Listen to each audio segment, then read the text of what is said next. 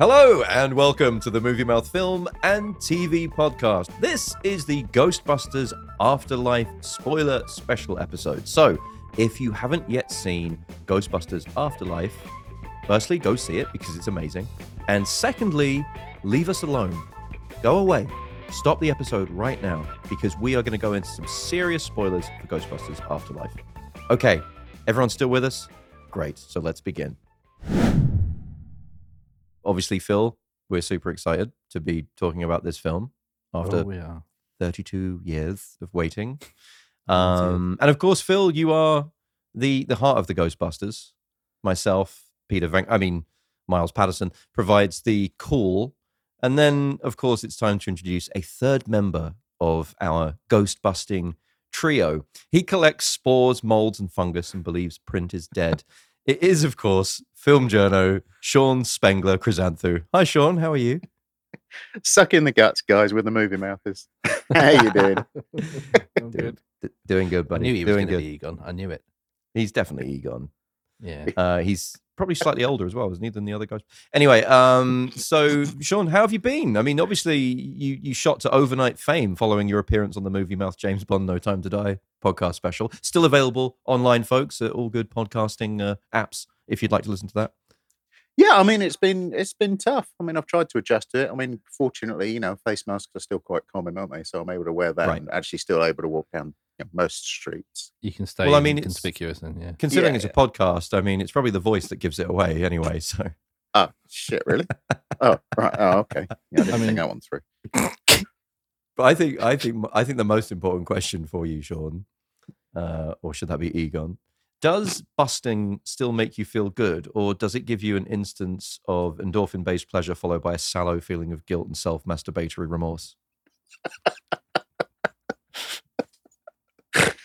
No, it's good. It's good stuff. I mean, I know you've only pulled me on here because I'm the only person here who saw the original on release in the cinema.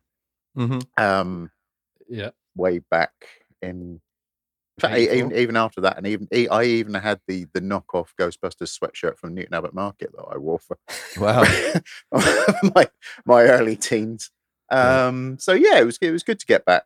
Good to get back to it. Well, I mean, let's be honest, it's little nostalgia heavy, isn't it?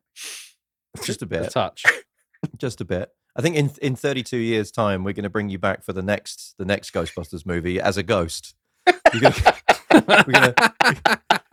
I'm gonna store your spirit in my ghost trap, and I'm gonna release you just for that podcast. That's an enduring image right there. Yeah. And then Phil and I are gonna cross the streams in front of you and put you back. You're gonna cross your streams while I'm locked in your ghost trap. Oh, don't wince at that, Phil. It wouldn't be the first time. So let's jump straight into the movie. Obviously, Phil and I, we've given our thumbs up on the Movie Mouth podcast review so far. Yeah. Sean, what were your thoughts on the movie?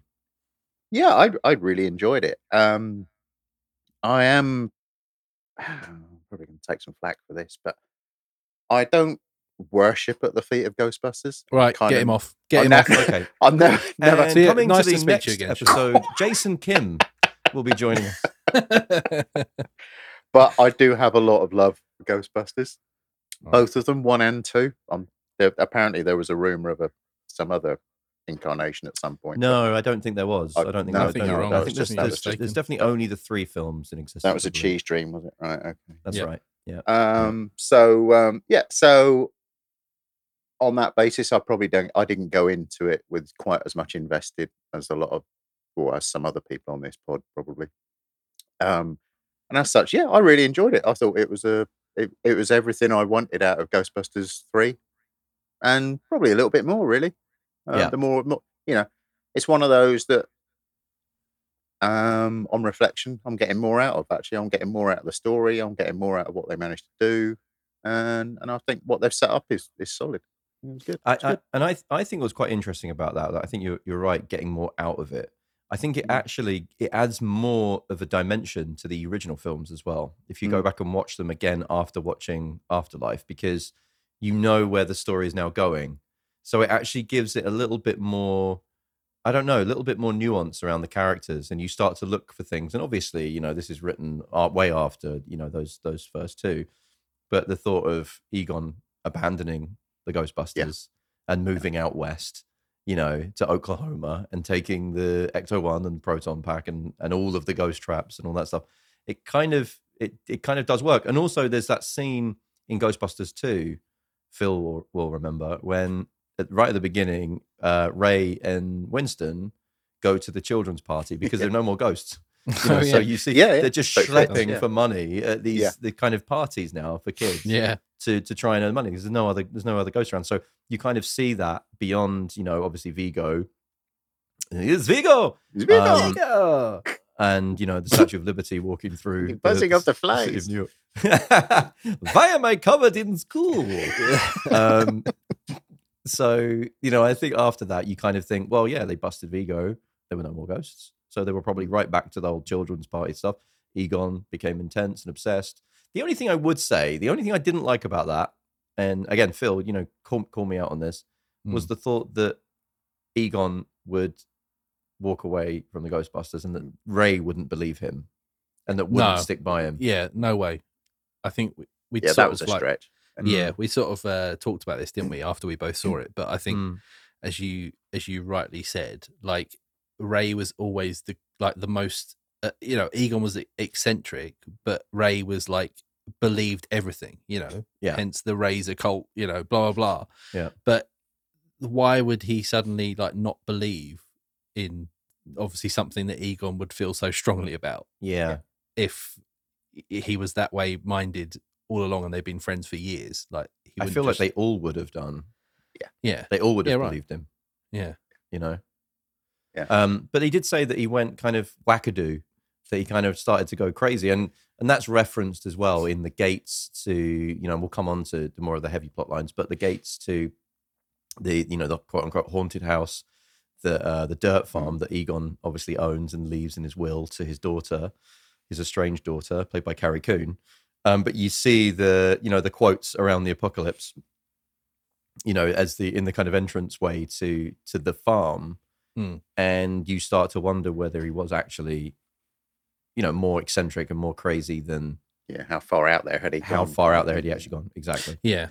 But then there's also the other side of that, which is he wanted people to stay off the land because, of course, he was quote unquote farming dirt, you know, which what he was actually doing was placing the ghost traps across the land so that he could capture Gozer and, you know, and all the other spirits and stuff. He knew what he was doing, didn't he? He certainly did. He certainly did. So, you know, I think in terms of that, I think it's good to go back, watch the originals and see that. But I did still feel difficult to hear Ray say, you know, Egon Spengler can burn in hell. Yeah, that was rough. Yeah. I'm surprised they went with that. I'm surprised. A bit strong. I'm surprised Aykroyd went with that. Yeah, that me too. An odd choice. Yeah. Oh, by the way, Egon Spengler's dead. Oh, so he's burning in hell. Yeah. You know. Yeah. kind of weird, but anyway, you know, I think that was a really interesting choice. What were your thoughts, Phil, on the cast? I thought the casting was really, really good in this. I think McKenna Grace was like absolute star of the show. And yeah, I just thought she was amazing. I don't think they could have cast her better. And I think all of the children in it were just really good. And I don't often say that about like a lot of films. Like no, well, because they didn't irritate me. Yeah, right. Because they did what they needed to do, and in a really good way. And yeah, as I said, like McKenna Grace was amazing. I really enjoyed Logan Kim as podcast. I thought he was great. Yeah. They were all good, and obviously you had Finn Wolfhard from Stranger Things, and I heard that like he auditioned for it, but obviously he'd done the whole Ghostbusters thing in Stranger Things. So he thought he'd never get it because he's just like he's already been, you know, in that way weirdly seen on screen in like a full Ghostbusters outfit. But I thought it was really cool that he got that. Like, so and I thought he was good in it. Yeah, I think everyone was cast really well. You know, Paul Rudd as Gruberson. He was being Paul Rudd, wasn't he? I think it's a completely Paul Rudd character, Gary but really good. Gruberson.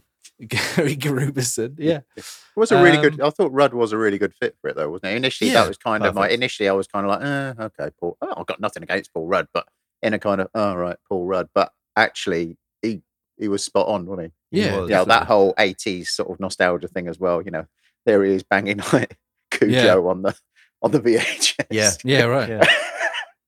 I thought it's stuff he loved, you know. And he added an excellent level of lightness, comedy to it. The kind of Lewis Tully kind of comedy that Rick Moranis did so well in the first one, not so much in the second one, I would say, but certainly in the first Ghostbusters movie.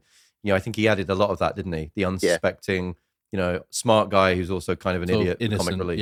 Yeah, an innocent. Yeah. Even kind of nods to that with the clothes sort of hanging off him, the shorts, wasn't it? When he's reclining on the boulder and comes running down, that was a very sort of Lewis Tully. Brilliant. They'd obviously studied, they'd obviously studied those very well. I completely agree. He's got the little flower in his hair and he's lying on the rock. I like your eyes. Yeah. It was a cool moment.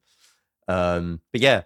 So it's interesting, actually. We mentioned this in our review, but the casting director was John Papsadera, who has worked with Nolan on a lot of his movies, and he cast a lot of the young unknown performers from Dunkirk, which, if you remember, it was a movie that was carried by younger performers, but was also you also had, you know, Tom Hardy and Branagh and others in that film that weren't really as important to the plot generally as some of the younger performers that kind of carried it. So, you know, obviously Barry Keoghan and these other guys that they found in that movie were amazing. So, you know, actually Jason Reitman talked about the reason he brought him in was to try and find these actors. And apparently, you know, the kid that played Podcast walked into the set and apparently he was just an absolute movie star. He was like a 12-year-old kid, but he was the first movie set he'd ever been on, but it was like he'd been on 50 movies apparently. And he was you can tell that. He's like, is this my trailer? Like, is this where's craft services? You know, like that kind of thing. Like, he had that kind of Corey Feldman, like, kind of vibe to him. I thought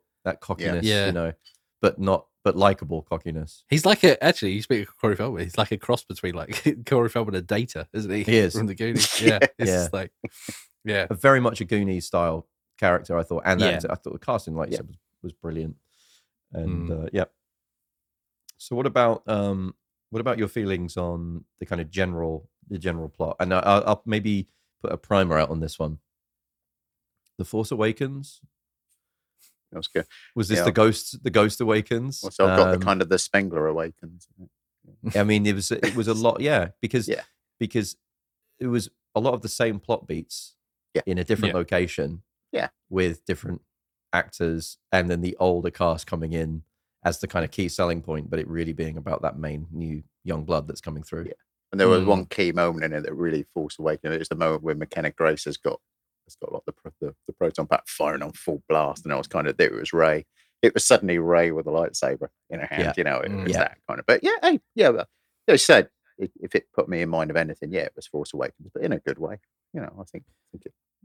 I don't know, because I loved it. I loved the film. I really, really enjoyed it. Massive nostalgia trip, as we talked about before.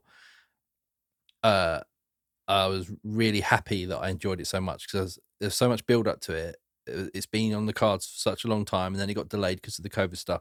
I was really worried that the plot was going to be awful, but then I was a bit surprised that it was just, and a sort of maybe a little bit annoyed that it was just another. They're doing that story and repeating Ghostbusters 1 for the sake of it, to please us, which it did. You know, it did. And I think you don't have to worry less about what's going on, because you know all the characters sort of already, and you know who the bad guy is and who the terror dogs are, and like, you know, you know the gate. I don't know. I just think it was a bit of a cop out, like to just retell it in that way and throw things in that we like. But at the same time, I also really liked it. So, and you can say, but you could say the exact same thing about The Force Awakens. I mean, you could almost be talking about The Force Awakens. You know, which I didn't, you know, I wasn't that enamored with. But it's going back to the beginning in order to restart something fresh. I think is what they've done. Personally, and to create new journeys for the new characters, isn't it? The new guys that are coming in, it's a springboard. Yeah, completely agree. And also to inject it with something that I think the first two movies generally do not have, which is emotion. And I think that they you know, from the very opening, all these characters are way more emotional. Even Ray, saying, Egon Spengler can burn in hell, as far as I'm concerned. Carrie Coon, obviously Egon's estranged daughter, talking down her father, and he was a scientist. Was he? Who cares? That kind of thing. And then two kids falling in love, and two young kids learning about the joy of shared experience and science and discovery and all that kind of thing. You don't really get that in Ghostbusters. Really, the only emotional joy that you get is, probably when they leave the mayor's office and they drive, to 450 Central Park West, and everyone's out on the street, shouting Ghostbusters, with Saving the Day playing in the background. Yeah, do you know what I mean? Yeah. No, I do agree. I think it's a modern day film, but with like huge chunks of nostalgia thrown in, isn't it? Yeah.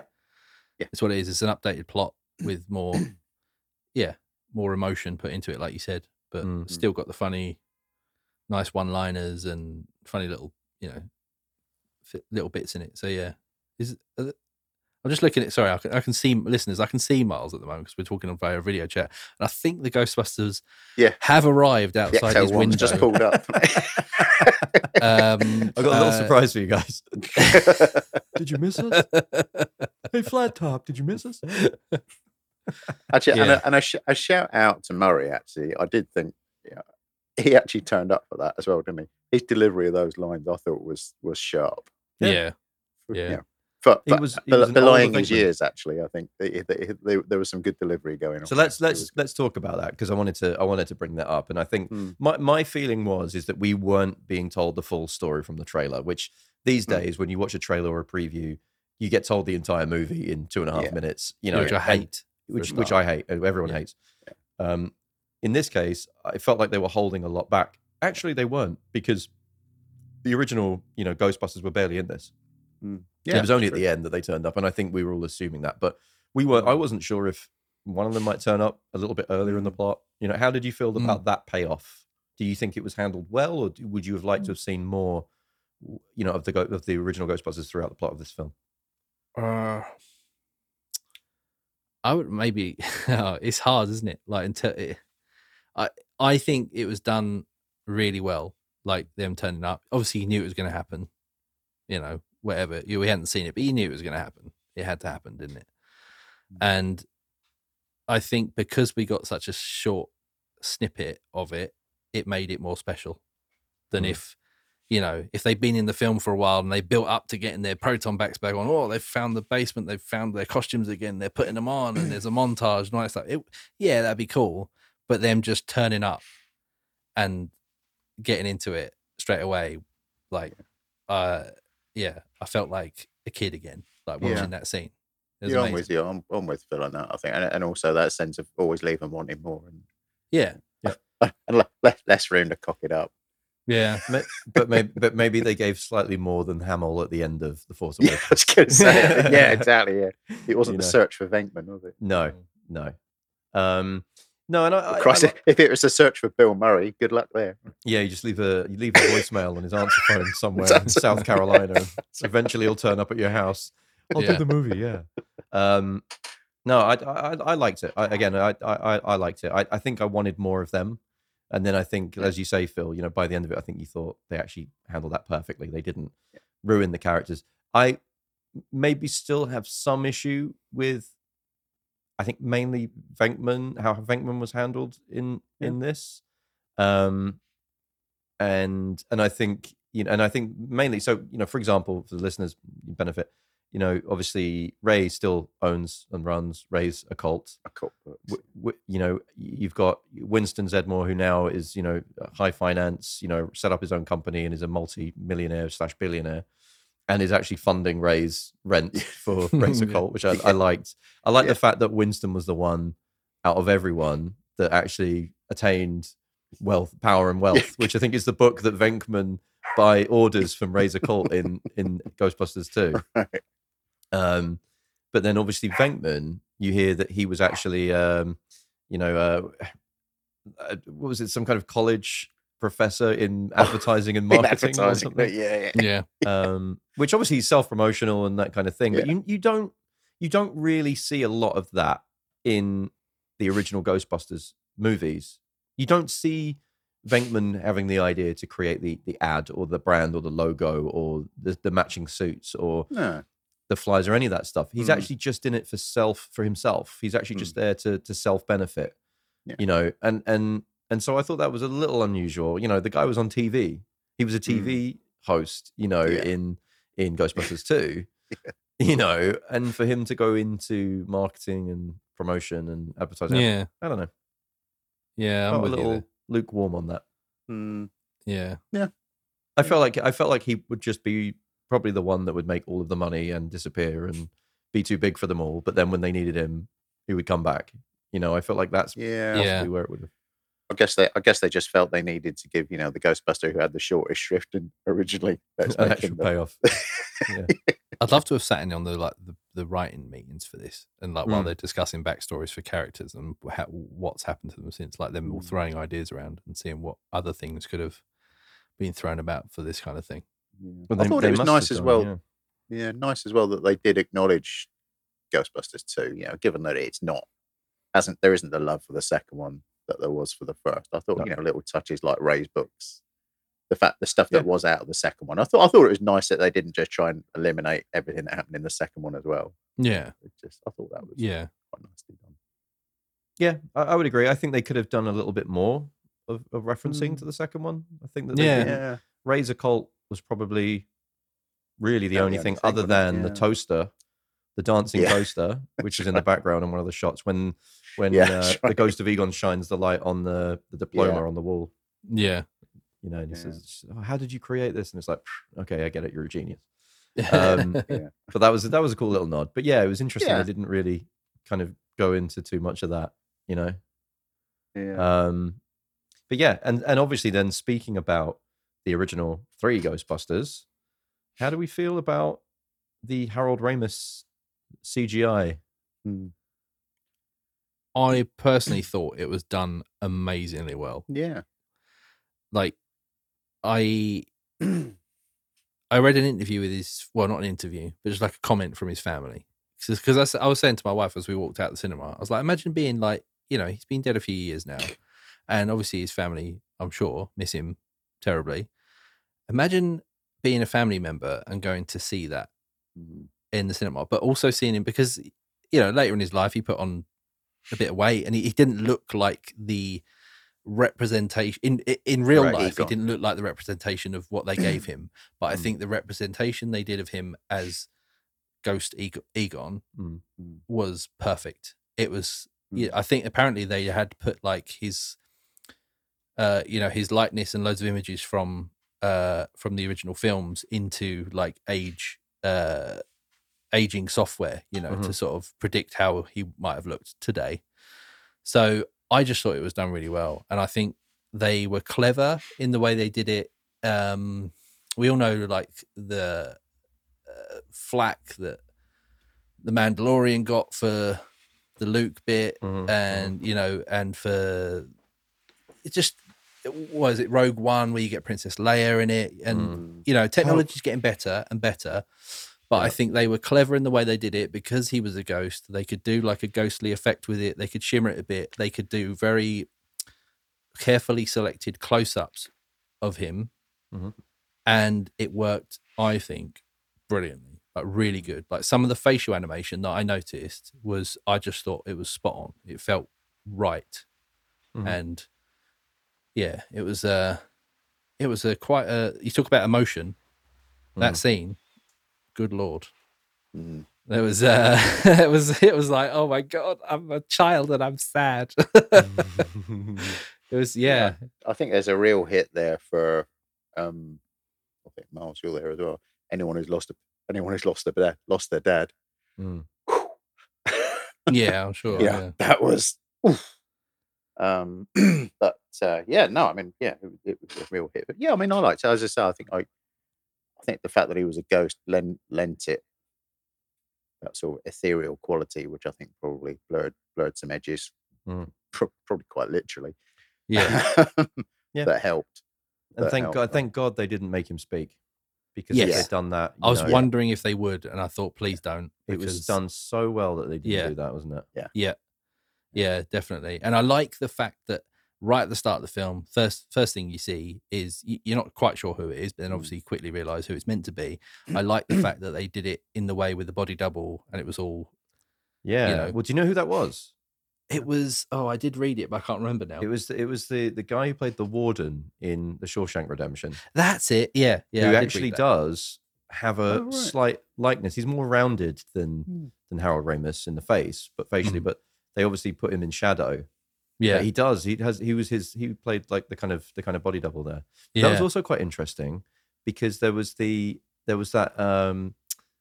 joke in there about how could you be so obtuse, which is also a line from, which is obviously a very funny joke when it's referencing the triangulation element, but also it's a line from The Shawshank Redemption, which is said to the warden, which I thought was quite. I don't know. It's the only time I can ever remember the word. I remember obtuse. I didn't even know what the word obtuse meant until I saw The Shawshank Redemption, and I don't really hear it much since, in film. So it was interesting that it was then referenced again in a movie where he was actually in it. But yeah, I think just to go back to your point, Sean. Yeah, I mean, obviously losing a parent, losing a father isn't great, and then seeing something like that, which is for me, coming back from my childhood, it was the first video that we had when I was a kid. And it was the babysitter, when my parents would go out, and so sitting and watching that, and and loving the Ghostbusters. Egon at that time was my favorite Ghostbuster, and kind of growing up with those movies, and then seeing that, and the reconciliation with his daughter and all that stuff really did hit me very, very hard. And I I've seen it twice, and I definitely had tears both times when I saw it. It also had that wonderful payoff. For Harold, which wasn't even right at the credits. That actually having that within the movie, that was great. That was good. That was really nicely done. I like that a lot. Yeah, no, yeah, as he kind of eviscerated into kind of stardust and drifted off. Bloody hell! Whoa. Was, going again. I think for me it was the scene. Stop crying. For me, obviously, there's some emotional scenes where he's like, saying goodbye to his family or whatever, but it's not for emotion, but just for like, this is it. It was the scene where, it goes down the line, that the Ghostbusters, they're all back. Yeah. They've all got the streams going, and it goes down the line. And there's Ray, there's Venkman, there's Winston, and then you've got Egon on there as a ghost, like doing it. And he's like grimacing, like he's got that sort of real look on his face. And it's just like, yes, this is amazing. But they also look at him like they're a little bit freaked out by it, which exactly. Exactly. The way that goes back down the line. It was like, whoa. I loved it. That is exactly what I wanted. Yeah, I loved Ray's face on that in particular. You watch Ray on that bit where he turns around and see that just look of sort of joy. Awesome. That Aykroyd does so well.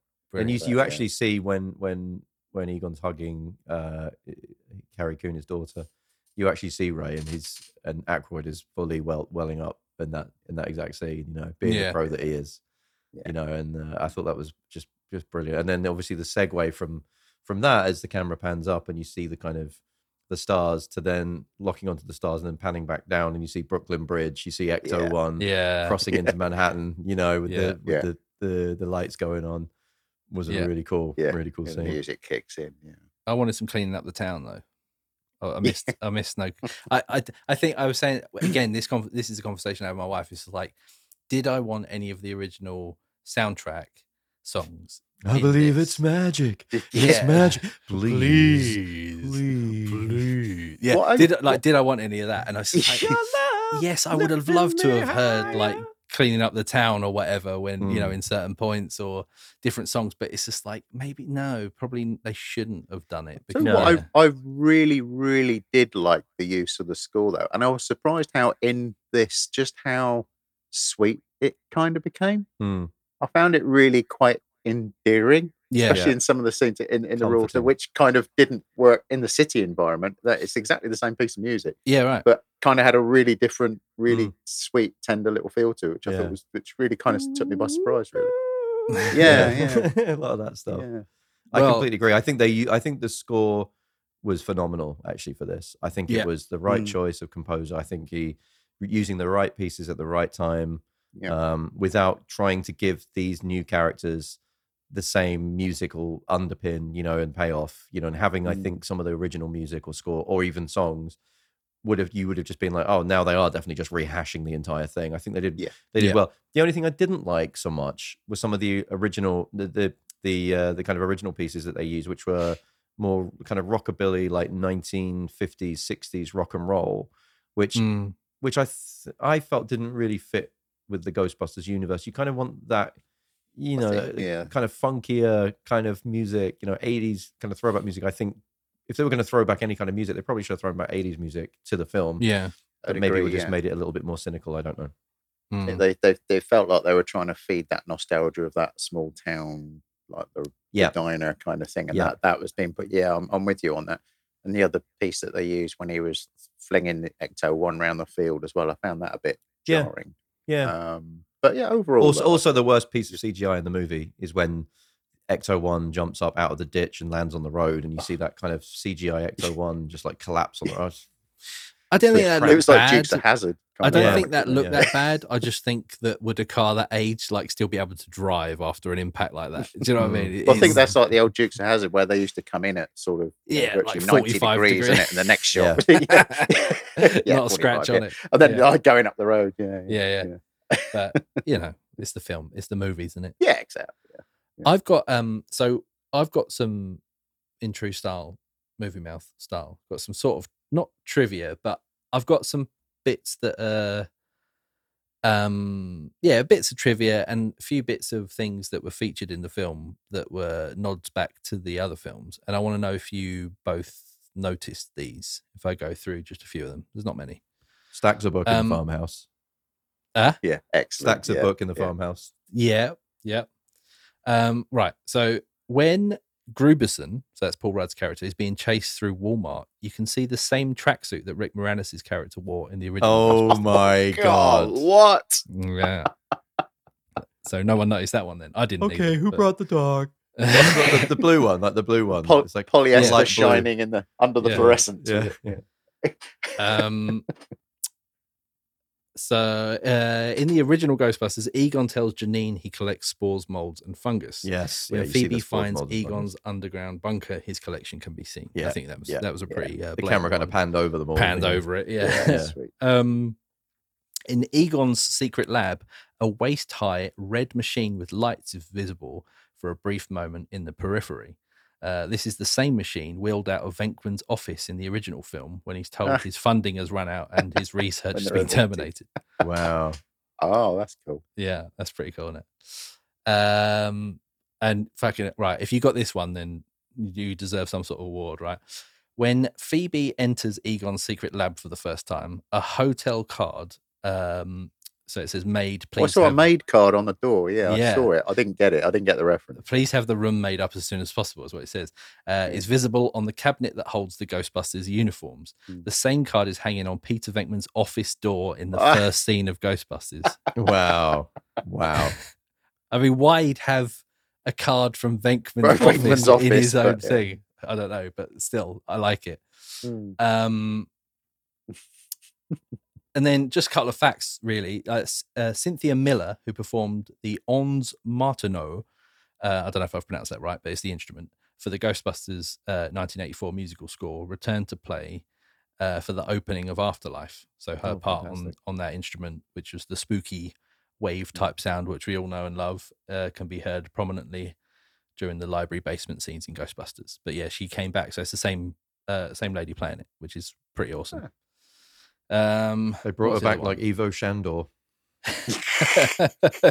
Yeah, right. That was really weird. J.K. Simmons in playing Evo Shandor. And I thought, because, all right, so here's the thing. Do you think that was the creepiest part of the movie, actually, wasn't it? That was the creepiest part of the movie. Right. So really weird when he sort of like looks at him, like looks at podcast. And then, because I was talking to my brother about the film after. He has not seen it. And I said, oh, you should go and take my niece to see it. But I know he said to me, I might take my niece to see it. And I was like, I'm not sure, because I think, like, because she's 7, I think now. it's just like, I'm not sure about that. I think it was quite scary, like in places, like the original ones could be in places as well. You know, the old lady, like in the library of the first one, Jesus Christ. But he, like, Ivo Shandor, although it's not a gory scene, he gets like ripped in half, like down the face. Which is really unexpected. There's a lot of jump scares in. Well, no, not a lot, but there's a really good sound design. There's a lot of, like, when ghosts come out of traps, it's like real loud, like one purposefully. Scene, there's not a lot of ghosts in this movie, though, are there? You got to say, not terrible ghosts. Really. You've got not really, but you've got like the zombie guy, the minor zombie in the diner, which I really liked. That's pretty creepy. Like, to a small kid, I think that'd be pretty creepy. But you know, we got Ivo Shandor in his pretty cabinet. Yeah, like lying in state, like Lenin. It was quite interesting. Yeah. But I don't know. I think I personally, you know, I saw the original Ghostbusters when I was like 3 or 4 or something, way too young. Yeah, and saw it many times. And the only thing that really used to scare the piss out of me, and that was the library ghost at the beginning. No, I agree. It hasn't scarred you at all, has it, Mum? I mean, I'm sitting here at 37 years old in a Ghostbusters outfit, sitting in my living room. Yeah, exactly. Doing a podcast with you two idiots. I'm going to miss him. So, no, you know, I don't know. I think kids today, they're exposed to a lot worse. Yeah. And I think that my personal feeling about that, because obviously I talked to your brother about it too, Phil, and you did, and other people that have got behind kids. My back. And I would say, so did I feel, actually. But we were all together actually talking about you. But the funny thing is that I think that as a whole, the one thing that might upset kids more is maybe the how death is handled in this film.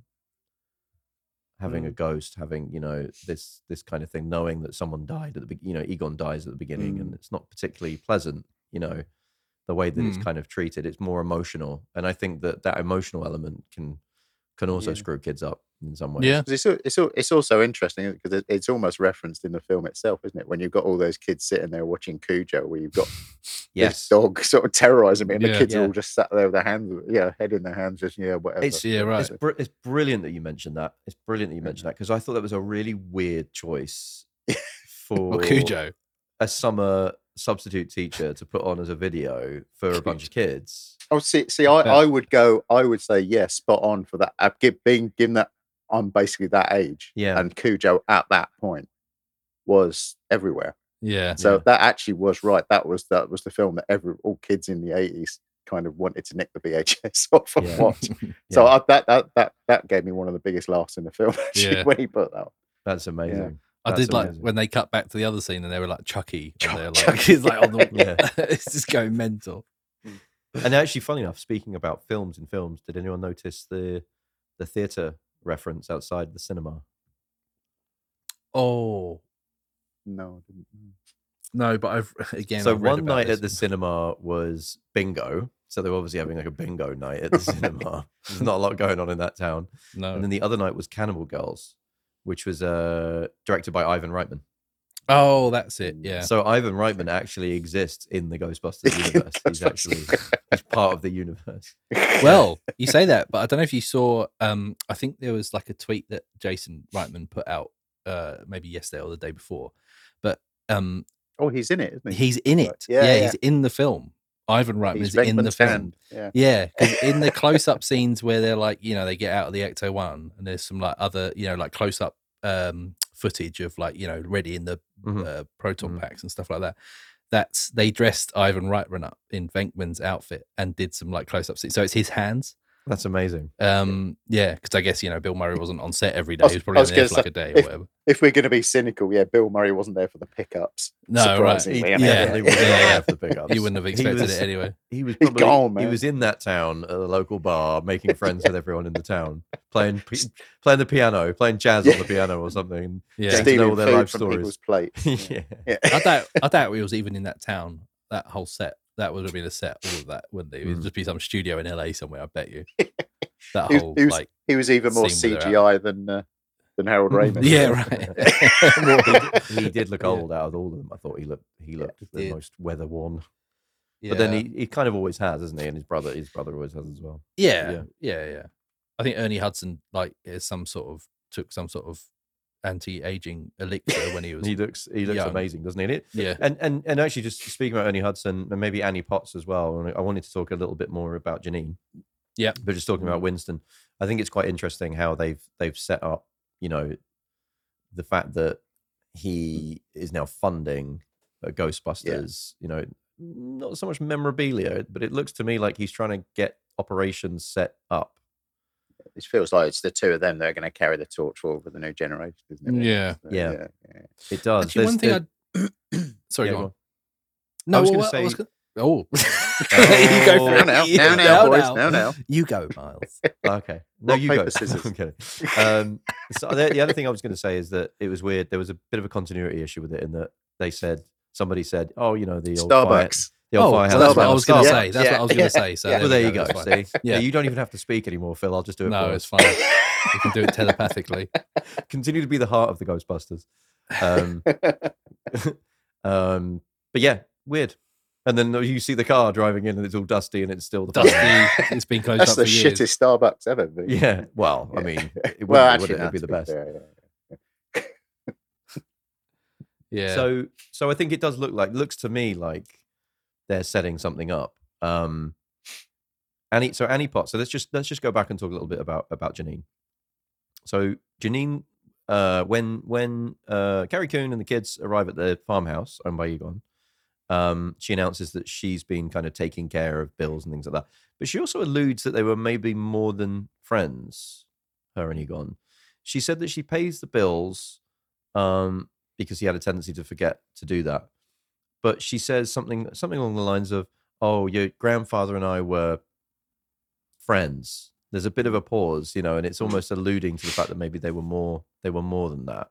And we then see later in the post credits sting an outtake scene, which wasn't seen in the original Ghostbusters film of Janine giving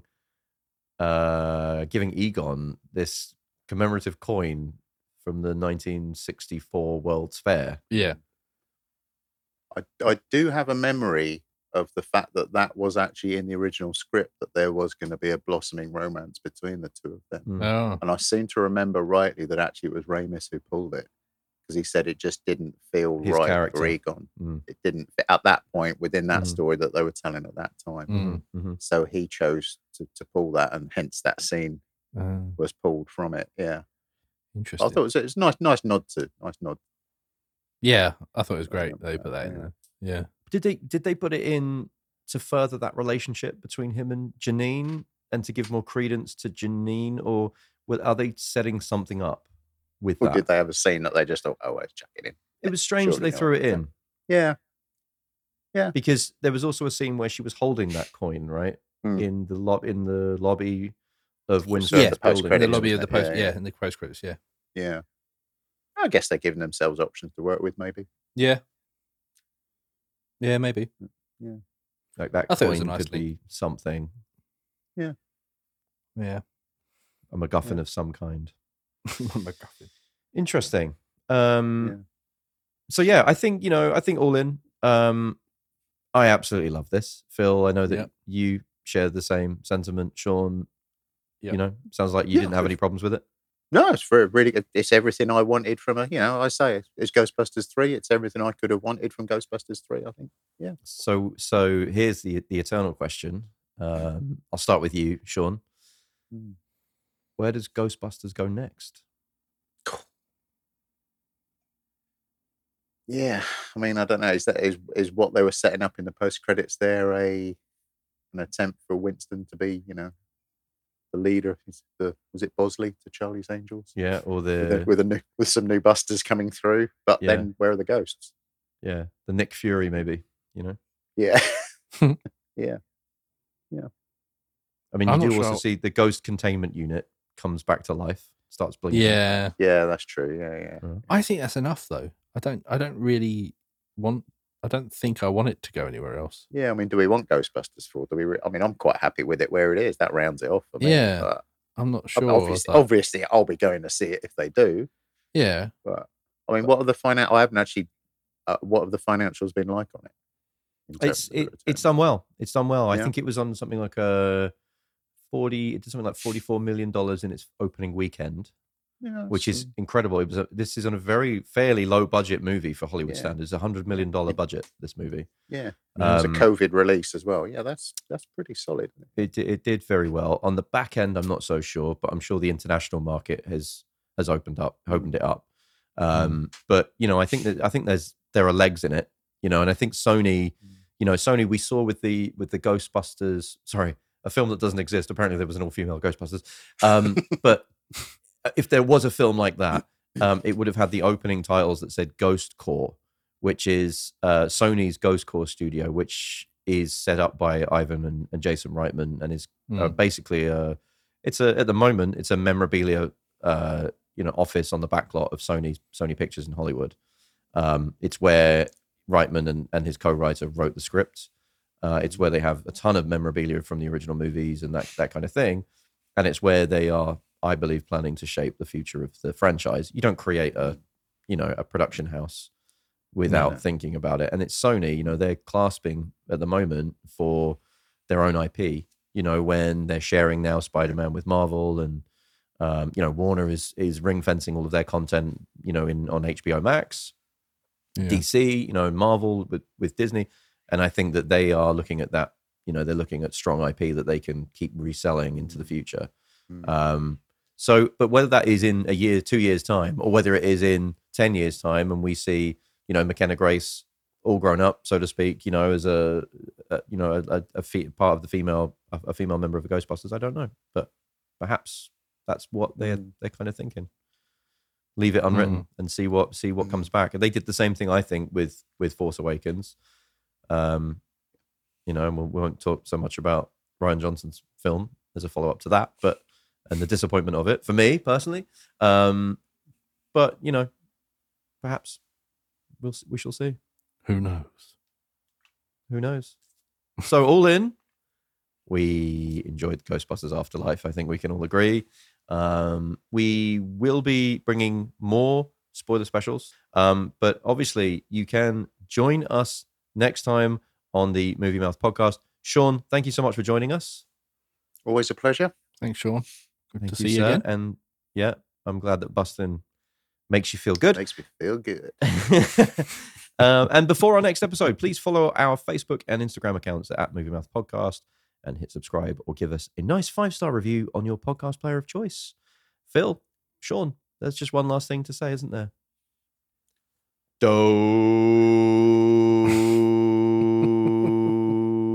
Ray Winston. Goodbye. Bye. Bye.